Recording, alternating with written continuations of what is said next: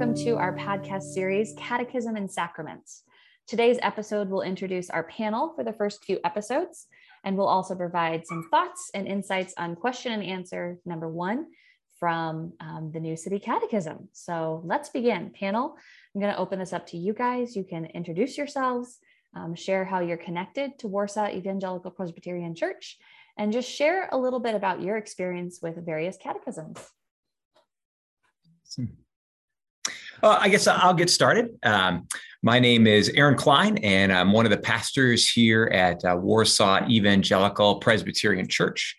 Part of my entry into creeds and confessions was actually through my previous denomination, which was the Reformed Church in America. I grew up studying, kind of becoming familiar with catechisms. And so I grew up around things like the Heidelberg Catechism, the Belgian Confession, the Canons of Dort. And so I'm excited to be able to share a little bit about some of my history with it. I'm actually becoming more familiar with the Westminster Catechism as I come into the Evangelical Presbyterian Church. And so I'm learning more about it as well. But I'm excited to have an opportunity to talk about how the catechisms have really spoken into my life and kind of informed and been formative for my faith. And so thanks for the opportunity to share with you this morning.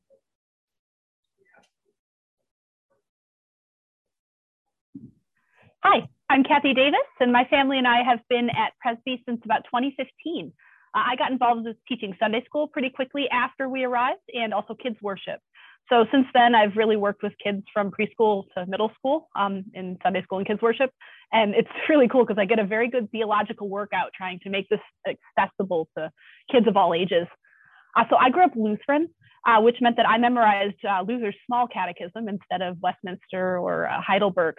I don't remember a thing of it from confirmation classes. I do remember the gist of it because the way Luther works is always, and I think this is why I am the way I am, you get a catechism question and then, what does this mean? Always this, what does this mean rhythm I love and I'm very familiar with. But I really didn't have encounters with catechisms after that until grad school. My husband grew up Baptist. And so we thought that a Presbyterian church was a good place to meet in the middle for the two of us, and ended up at a Presbyterian church in a small group where a lot of us who are scientists and engineers, and again, like to ask, what does it mean? Spent about a year on the Heidelberg Catechism with the proof text. So it was pretty cool, and it was a good theological workout for us again.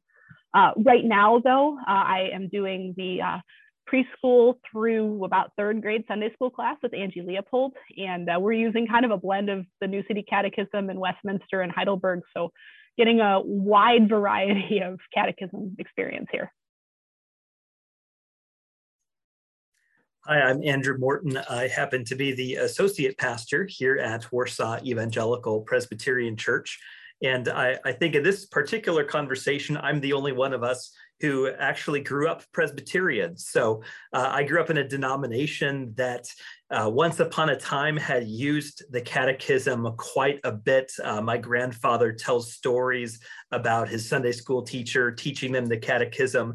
At the age of 93 years old, he can still recite from memory some of the catechism questions and answers that he learned a while ago. I'm really envious of that, actually, because even though it's part of my denominational heritage, I was never taught the catechism at all as a kid. That was kind of all in the past by the time I was growing up. And so going to church as a kid, as a teenager, there were copies of smart sounding books that included catechisms resting on the bookshelves in my parents' home. And I would sometimes hear older church members make a passing reference to the Westminster Catechism, but it really wasn't part of my life at all until really I was an adult.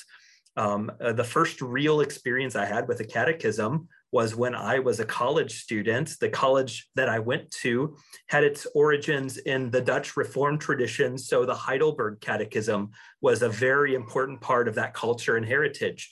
And for a lot of college chapel services and Sunday night services, we would confess parts of the catechism together. And I found that it was actually really meaningful. for me. It really spoke powerfully to important questions and truths that as a college student I was thinking through and wondering about. And so that really got my attention. My second real experience with the catechism came when I was a seminary student. And for one of my classes, I actually had to memorize about 30 questions and answers from the Westminster Shorter Catechism. And it was a lot of work as an adult. I really kind of wished that I had learned that as a kid when it would have been easier, but I kind of got a little closer to catching up with my grandfather at that time during those years. And then finally, I've been using a modern catechism that's called the Children's Catechism at home with my kids. And I found that along the way, as I'm trying to teach my sons questions and answers from that catechism, I'm learning a lot right there with them. And so that's really been rewarding. Thanks, everyone. Today, we're going to really dive into question and answer number 1 from the new City Catechism, which was kind of put together by Tim Keller and his group. Our families largely use that at home, and our children's ministry uses it in a lot of different ways here at the church. It's not necessarily the catechism that our denomination holds as one of the catechisms we use regularly. But again, it is the one that our families are using. So this episode and the following episodes are really for our families diving into how do we explain this to our kids? Because it's certainly not an easy task. So the first question of the New City Catechism is, what is our only hope in life and death? And the answer given is that we are not our own, but belong body and soul, both in life and death, to God and to our Savior, Jesus Christ. All of these questions and answers are based off of a Bible passage. And so this Bible passage for this question is Romans 14, 7-8. And it says, "For none of us lives to himself, and none of us dies to himself. For if we live to the Lord. And if we die to the Lord. So whether we live or whether we die, we are the Lord's." All right. So panel, here's your first question. Why is it important for us to understand that our hope is in us belonging to Jesus Christ? And Pastor Andrew, we're going to begin with you. Okay. Well, I really love the fact that the New City Catechism starts off by talking about hope. I think this is really important. First, because we live in a world that honestly can seem pretty hopeless at times. And so part of the scandalous beauty of the Christian faith is that it audaciously declares that, yes, no matter how bleak or how dire things may seem, there is hope. There is real hope for our lives. Second, I think it's important because there are so many things out there that compete for our hope. There are different places where I can place my hope. Do I place my hope in myself? Do I put my hope in human strength or ingenuity and in wealth and power and pleasure? Does my hope rest in political parties or in my friends or even my family? But the Catechism makes it very clear that true hope is really only found in Jesus Christ. And then third, the wording of the Catechism, I think, is so important here, that hope is found not simply in knowing Jesus. It's not just about having Jesus on my team or enjoying the blessings of having him in my life, but hope is found in belonging to Jesus, in surrendering myself to him, in submitting to him, really in signing away my rights to myself and placing myself fully under his lordship. And that is so radically opposed to the kind of me-centered culture that we live in and really our fallen human nature that is always bent inward on ourselves. Yet that's where our true hope is found, not in ourselves, not in these other things, but in belonging to Jesus. Thanks. Kathy? So the thing that stopped me in my tracks when I was reflecting on this question is that it's the first one. So by comparison, the one that I memorized, Luther's Small Catechism, starts right in with the 10 Commandments. And I get it, right? This is the Lutheran way. You have the law on one side, and that's to convict you of your sin and show you that you are wrong. And then the gospel is there to heal you when you realize that you're in trouble, right? And there's no way of measuring up to the standard of the law. And that's a really necessary point of Christian doctrine. But the thing I like about New City and about Heidelberg starting in this place is that it's starting from a place of belonging instead of a place of action. And that's where our hope is. So I'm a recovering perfectionist. And so having that all up front to say that there's nothing I can do or say or anything to change the fact that I belong to God is really hopeful. And not only that I belong, but Aaron will talk about this in a second, that God went to really, really great lengths through Jesus to keep me belonging to him. So right from the beginning of the Catechism, we're being invited into a life with God where our thoughts and our words and our deeds come from security of being God's beloved child, not from a sense of inadequacy or an inability to be perfect. And I find that really, really hopeful. And I love that some of these catechisms start out in that way. That's a beautiful sentiment. Thank you. All right, Aaron, share with us about Heidelberg a little bit. Yeah. Well, it's kind of funny because I would say that as soon as I read the new City Catechism, and really for the first time, as I was reading through it, it just pulls this very first question and answer right out of the Heidelberg, which of course for me is kind of, I would say, right up my alley. Of course, it shortens it a little bit. And so for me growing up, this was one of those questions that we had to memorize. And so, it continues on by saying Christ has fully paid for all of my sins and has set me free from the tyranny of the devil. That he watches over me in such a way that not a hair can fall from my head without the will of my Father in heaven. In fact, all things must work together for my salvation. That because I belong to him, Christ, by his Holy Spirit, assures me of eternal life and makes me wholeheartedly willing and ready from now on to live for him. So I say it all in its entirety because I think really for me, that is what I would consider a summary of our gospel hope. And I think that the new City Catechism, by just capturing that first part, reminds us ultimately of our hope being in Jesus Christ. But I think what we see is how, it's Christ who gave us life. It's Christ who sets us free from the power of the devil. It's Christ who watches over us. It's Christ who assures us of salvation. And then it's the Holy Spirit who promises us eternal life, who makes us ready for not only to live in this life, but also the promise for the life to come. So I think ultimately when we read this and the question about, well, what's our hope? Well, what the catechisms point us toward is the fact that our hope is in belonging to Jesus. And it's a hope that we can have not only in this life, but also in the life to come. So I love the way in which this catechism starts out.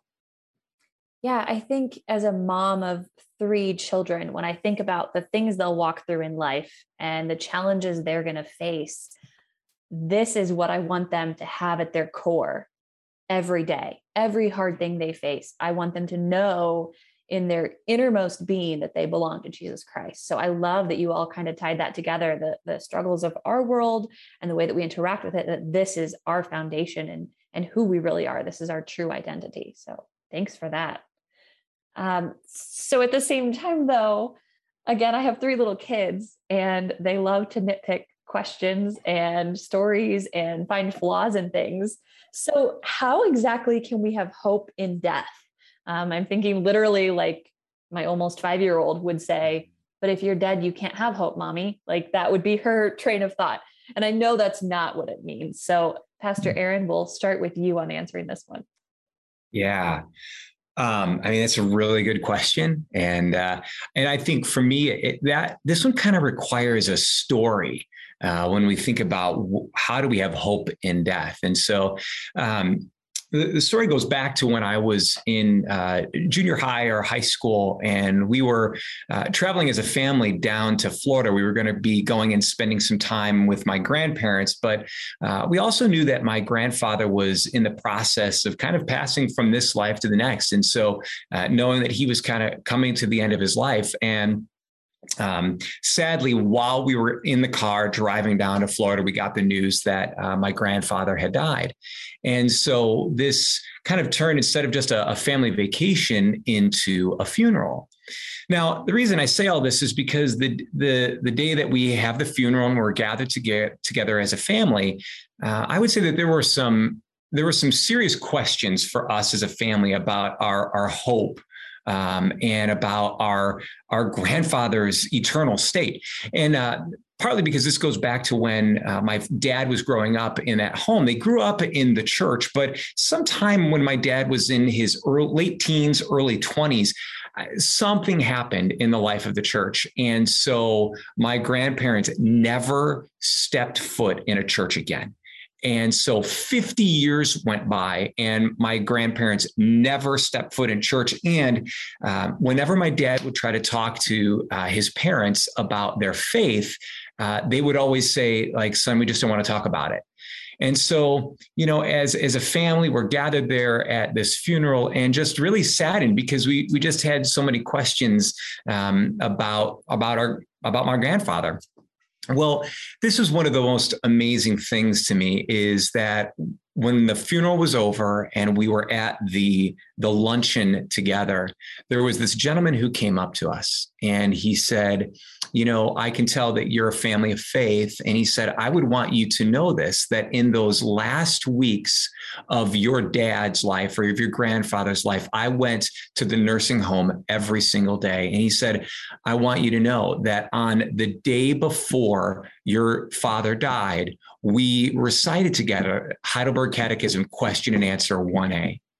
And I can't begin to tell you the tears that it brought to our eyes because, for my grandfather to then be able to confess that my only hope in life and in death is my faithful Savior, Jesus Christ.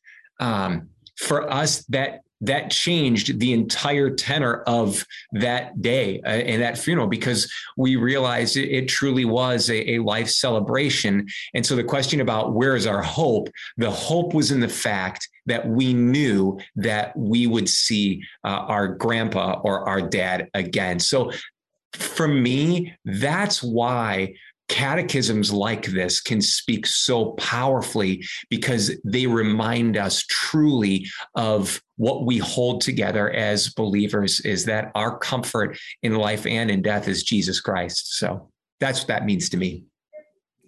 That's a beautiful, beautiful testament to his life. We can't protect our kids from the death of those family members that they hold dear. And so I think having this again at the core of their faith, having that statement that even in death, we have that hope is a really beautiful, beautiful thing. Pastor Andrew?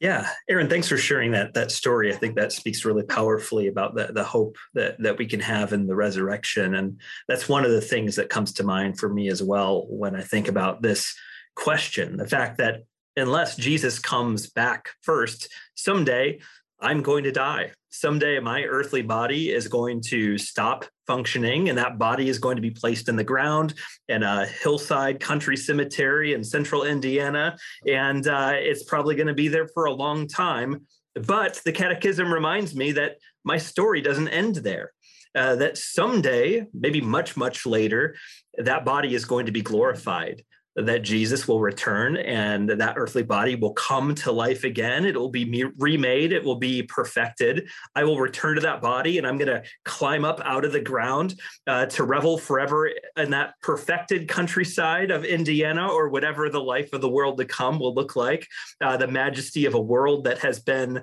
put right from the devastation of sin and brokenness and the fall. And so I can approach death because of that with the very real hope that the best truly is yet to come.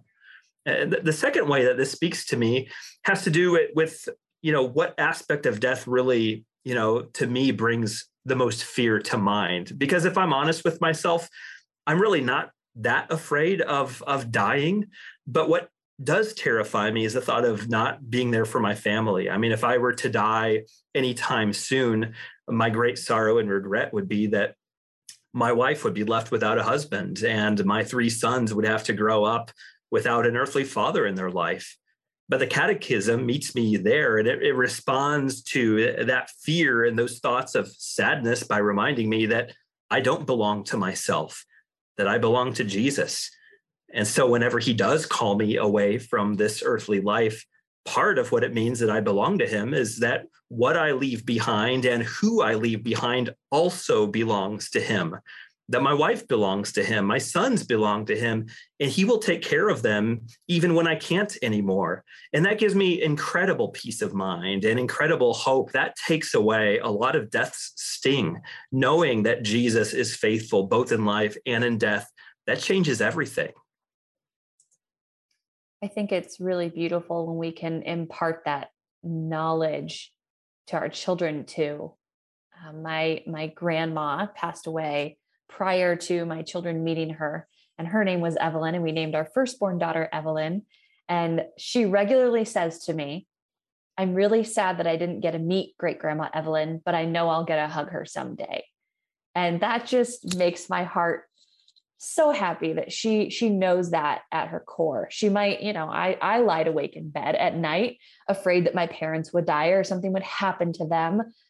But at her core, she already knows that and has that foundation that I'll see them again. Even if they die, I'm going to be reunited with those people because we all belong to Jesus. And I think that's really beautiful to pass on to them. All right. So backing away from death a little bit, the next question is, what does it really look like for someone to belong, body and soul, to God and to our Savior, Jesus Christ? I think we talk a lot in churches and in our faith about belonging, our soul belonging to Jesus Christ. But what about our body? Kathy, let's start with you. Sure. So this fall, when we started going through doctrine and the catechism with the kids in Sunday school, the very first lesson, before we even did a catechism question, was where we talked about what is doctrine and what is the point of learning doctrine. And so I had said to them in that first lesson, learning doctrine isn't about knowing stuff, that I don't want you to just know stuff about God. I want what you learn to lead to love for God. And so my real goal for saying that is, it's funny that you say that we talk about our soul belonging to God. I feel like an awful lot of church, when it's done wrong, is sin management and body management. That if I can just not do the wrong things and I can keep myself, Aaron, you talked about this in the sermon recently, that if I can just not do these things, then I'll be okay. And this idea that, you've got some of your thoughts and actions in one category, and that, that's okay. God can have those. Those are controlled. And you call those sin or not sin. And then over in this other category are these things that I can keep for myself. And, we'll just kind of compartmentalize them. So to say that you belong to God in body and in soul, I think is not keeping anything back from God, which is really, really hard, because that's not our impulse, right? We want to keep as much back from God as we can if we can help it. And, I wish I could say that I knew some sort of secret to how to do it, but at least, at the beginning for a catechism to call out and say we belong body and soul, it's recognizing that there's this distinction and that we're probably guilty of making that distinction and shouldn't. And that's a good start, I think. I'm really grateful that we all have these diverse backgrounds, because I think that what you just shared definitely comes from your theological background, and that we all have different experiences with that. So thank you. Aaron, what about you? Yeah, I mean, I think it's really good for us to be reminded, that it's not just body and it's not just soul, that it's both. The Apostle Paul says that our bodies are temples of the Holy Spirit, and that we're not our own, but that we were bought with a price. So I think sometimes we live in a society, we try to separate our bodies and our souls and think that there's something that's separate. And of course, philosophers throughout the ages, they talk about that, and there's, we would call them heresies, where it's like the body is evil, but the spirit is good. And so, we want to separate those two. But I think if we understand that our bodies and souls belong to the Lord, that it's for us to understand then that what we do here on earth with our bodies matters. But it's not just a matter of saying that our spirits attain heaven. And so that's the only thing that we have to worry about. But I think belonging to Jesus means that we place our hope not only in the spiritual resurrection, but the bodily resurrection as well. And so for us to know that it matters how we live here on earth, but it's equally important to the promise that we have in heaven too, that it's both body and soul. So it's not just our spirits, but to know that we're going to be reunited and our bodies will be made perfect, whatever that looks like. As we sometimes joke, right? As a balding guy, maybe it's bald heads will be perfection in heaven. I don't know, but for us to understand, it's important that it's both body and soul, not just spirit. Thanks. And Pastor Andrew, what about you? Yeah, I think what comes to mind for me is really similar to what the rest of you have shared already. I think that throughout a lot of church history, Christians have done a pretty thorough job of emphasizing the fact that our souls matter to God and belong to God. We talk about the salvation of our souls a lot, but I think we haven't done as good of a job at remembering that our bodies also matter to God and belong to Him. Kathy, you mentioned how sometimes when we do focus on our bodies, it's about not messing up with our bodies, not doing these bad things, but we don't have as much of a vision on what it looks like in a positive way to honor God with our bodies and to use that to glorify Him. So we need to remember in both of our thinking and our living to offer all of who we are to God, because we can so easily separate the physical from the spiritual. We can elevate spiritual things over the physical things. And that approach doesn't really come from the Bible. We might think of it as being maybe a traditional Christian view of things, but it really comes more from ancient secular ideas like Greek philosophy. But instead, true biblical historic Christianity has always celebrated the goodness and the worth of our physical world and of our human bodies. It invites us to celebrate that. So what does that look like? How do I take that idea and apply it practically to my life? For one thing, it means taking care of our bodies. And that's an area where the Lord has challenged me to grow and to be a lot more intentional in my life. About 5 years ago, I felt really convicted in this area because I wasn't taking that great of care of my body at that time. I was too careless about stuff that I ate. I didn't really place a lot of value on exercise. And the Lord convicted me that this was wrong, that my lifestyle was not consistent with my theology.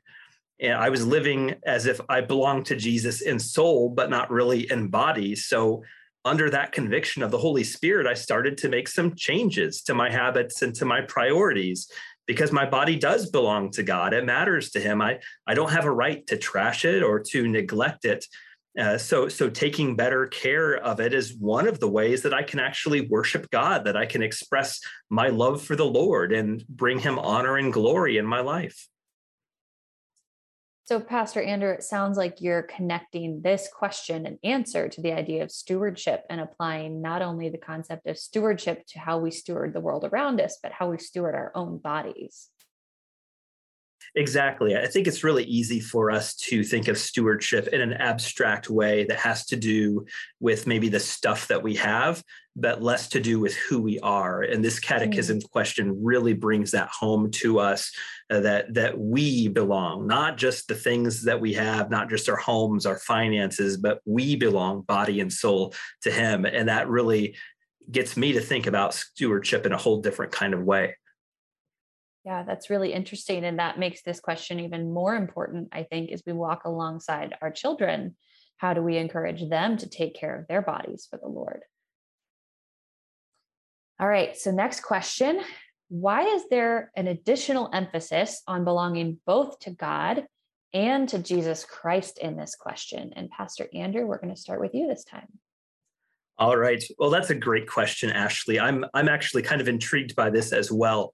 And as Pastor Aaron, as you pointed out, the New City Catechism borrows this question a lot from the Heidelberg Catechism, but it does change some things along the way. Not only does it make it shorter and a little bit easier to memorize, but it also changed the wording from comfort in the original Heidelberg to hope in the New City, which is, that's a slight difference, but it's a meaningful difference. But it's a difference of emphasis. It doesn't really change the idea a whole lot.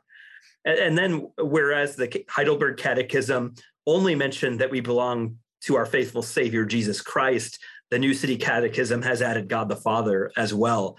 And so I kind of wonder, why did it stop there? Why don't we mention the Holy Spirit here too? That would have been a nice Trinitarian way to express our belief that God is three in one. But, the Catechism didn't mention the Holy Spirit.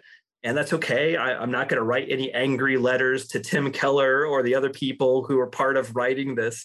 But to actually answer your question, Ashley, I think it's always helpful to mention different persons of the Trinity, because all three persons are involved in our redemption, and all three carry out distinct and important roles in our lives. So in what sense do we belong to the Father? We belong to him in the sense that he made us. We're his creatures. We also belong to him in the sense that God the Father has adopted us into his family as his daughters and sons. In what sense do we belong to Jesus, the second person of the Trinity? We belong to him in the sense that he is the one who has purchased us with his blood. We belong to him in the sense that the Father has exalted him to the highest place, and he's the King of Kings and he's the Lord of Lords. So that means we're his subjects. Now, in what sense do we belong to the Holy Spirit? Well, he dwells within us. We're his temple. We are his home. We also belong to him in the sense that our spiritual life comes from him. He is the very breath of God who makes us alive. And in that way, we are fully and completely his.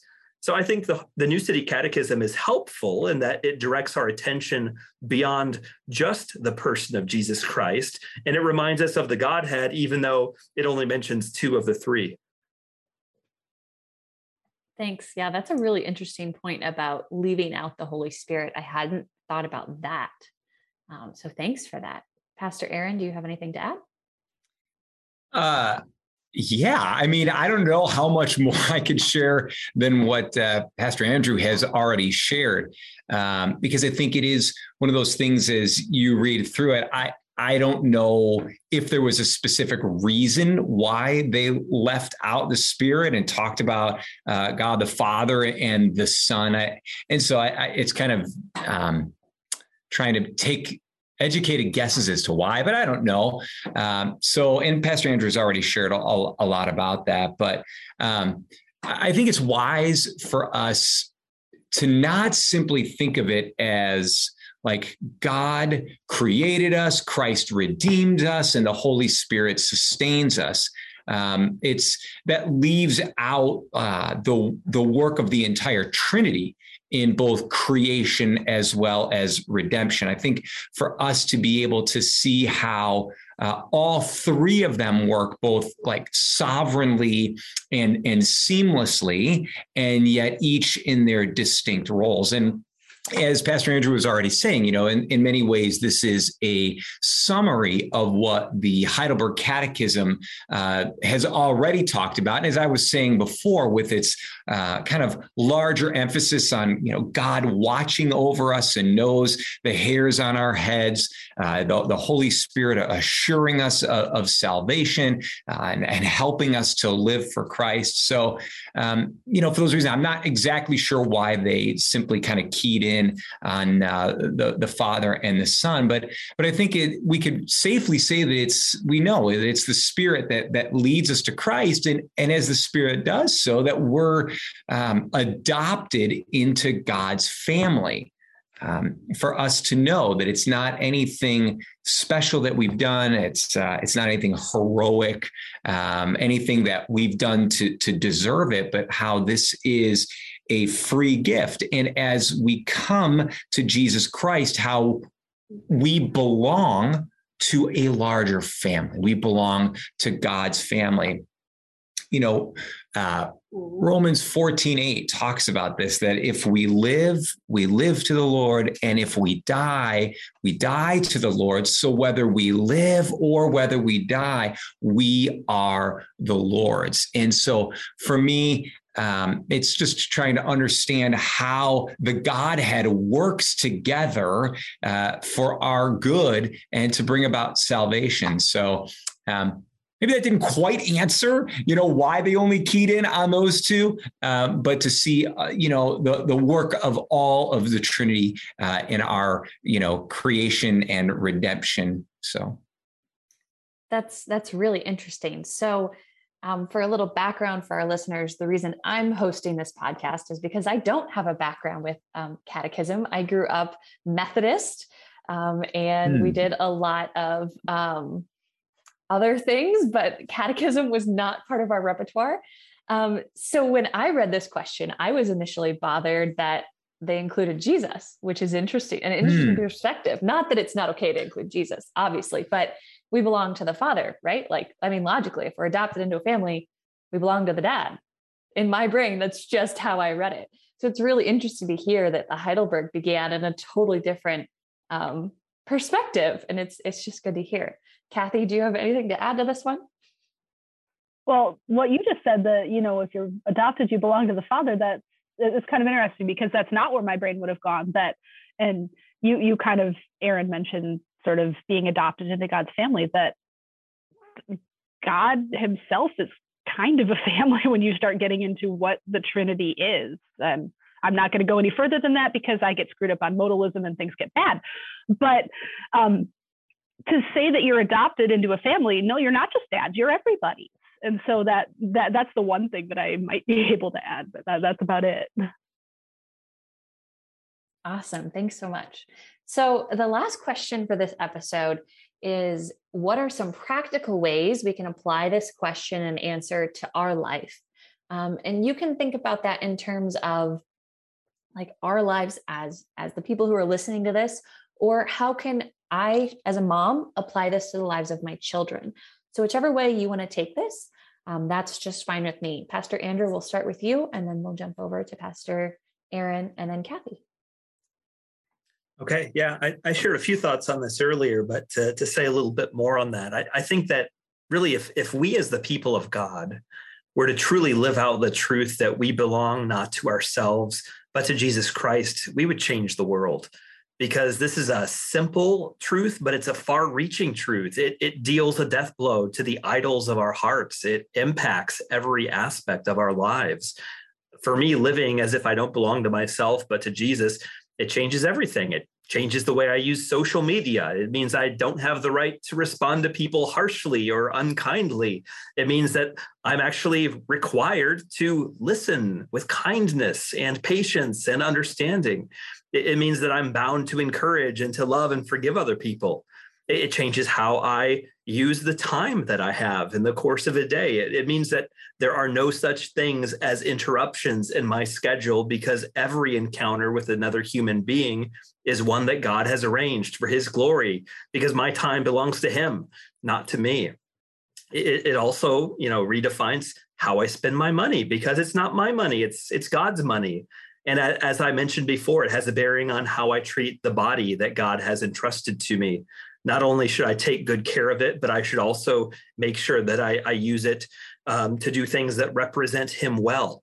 I have a duty, to bathe it, to dress in a way that expresses the lordship of Christ, to use it to do things that honor him and to bless others, not in a kind of legalistic way, Kathy, like what you were talking about earlier, but recognizing that this is a blessing that God has given me so that I might bless others in his name.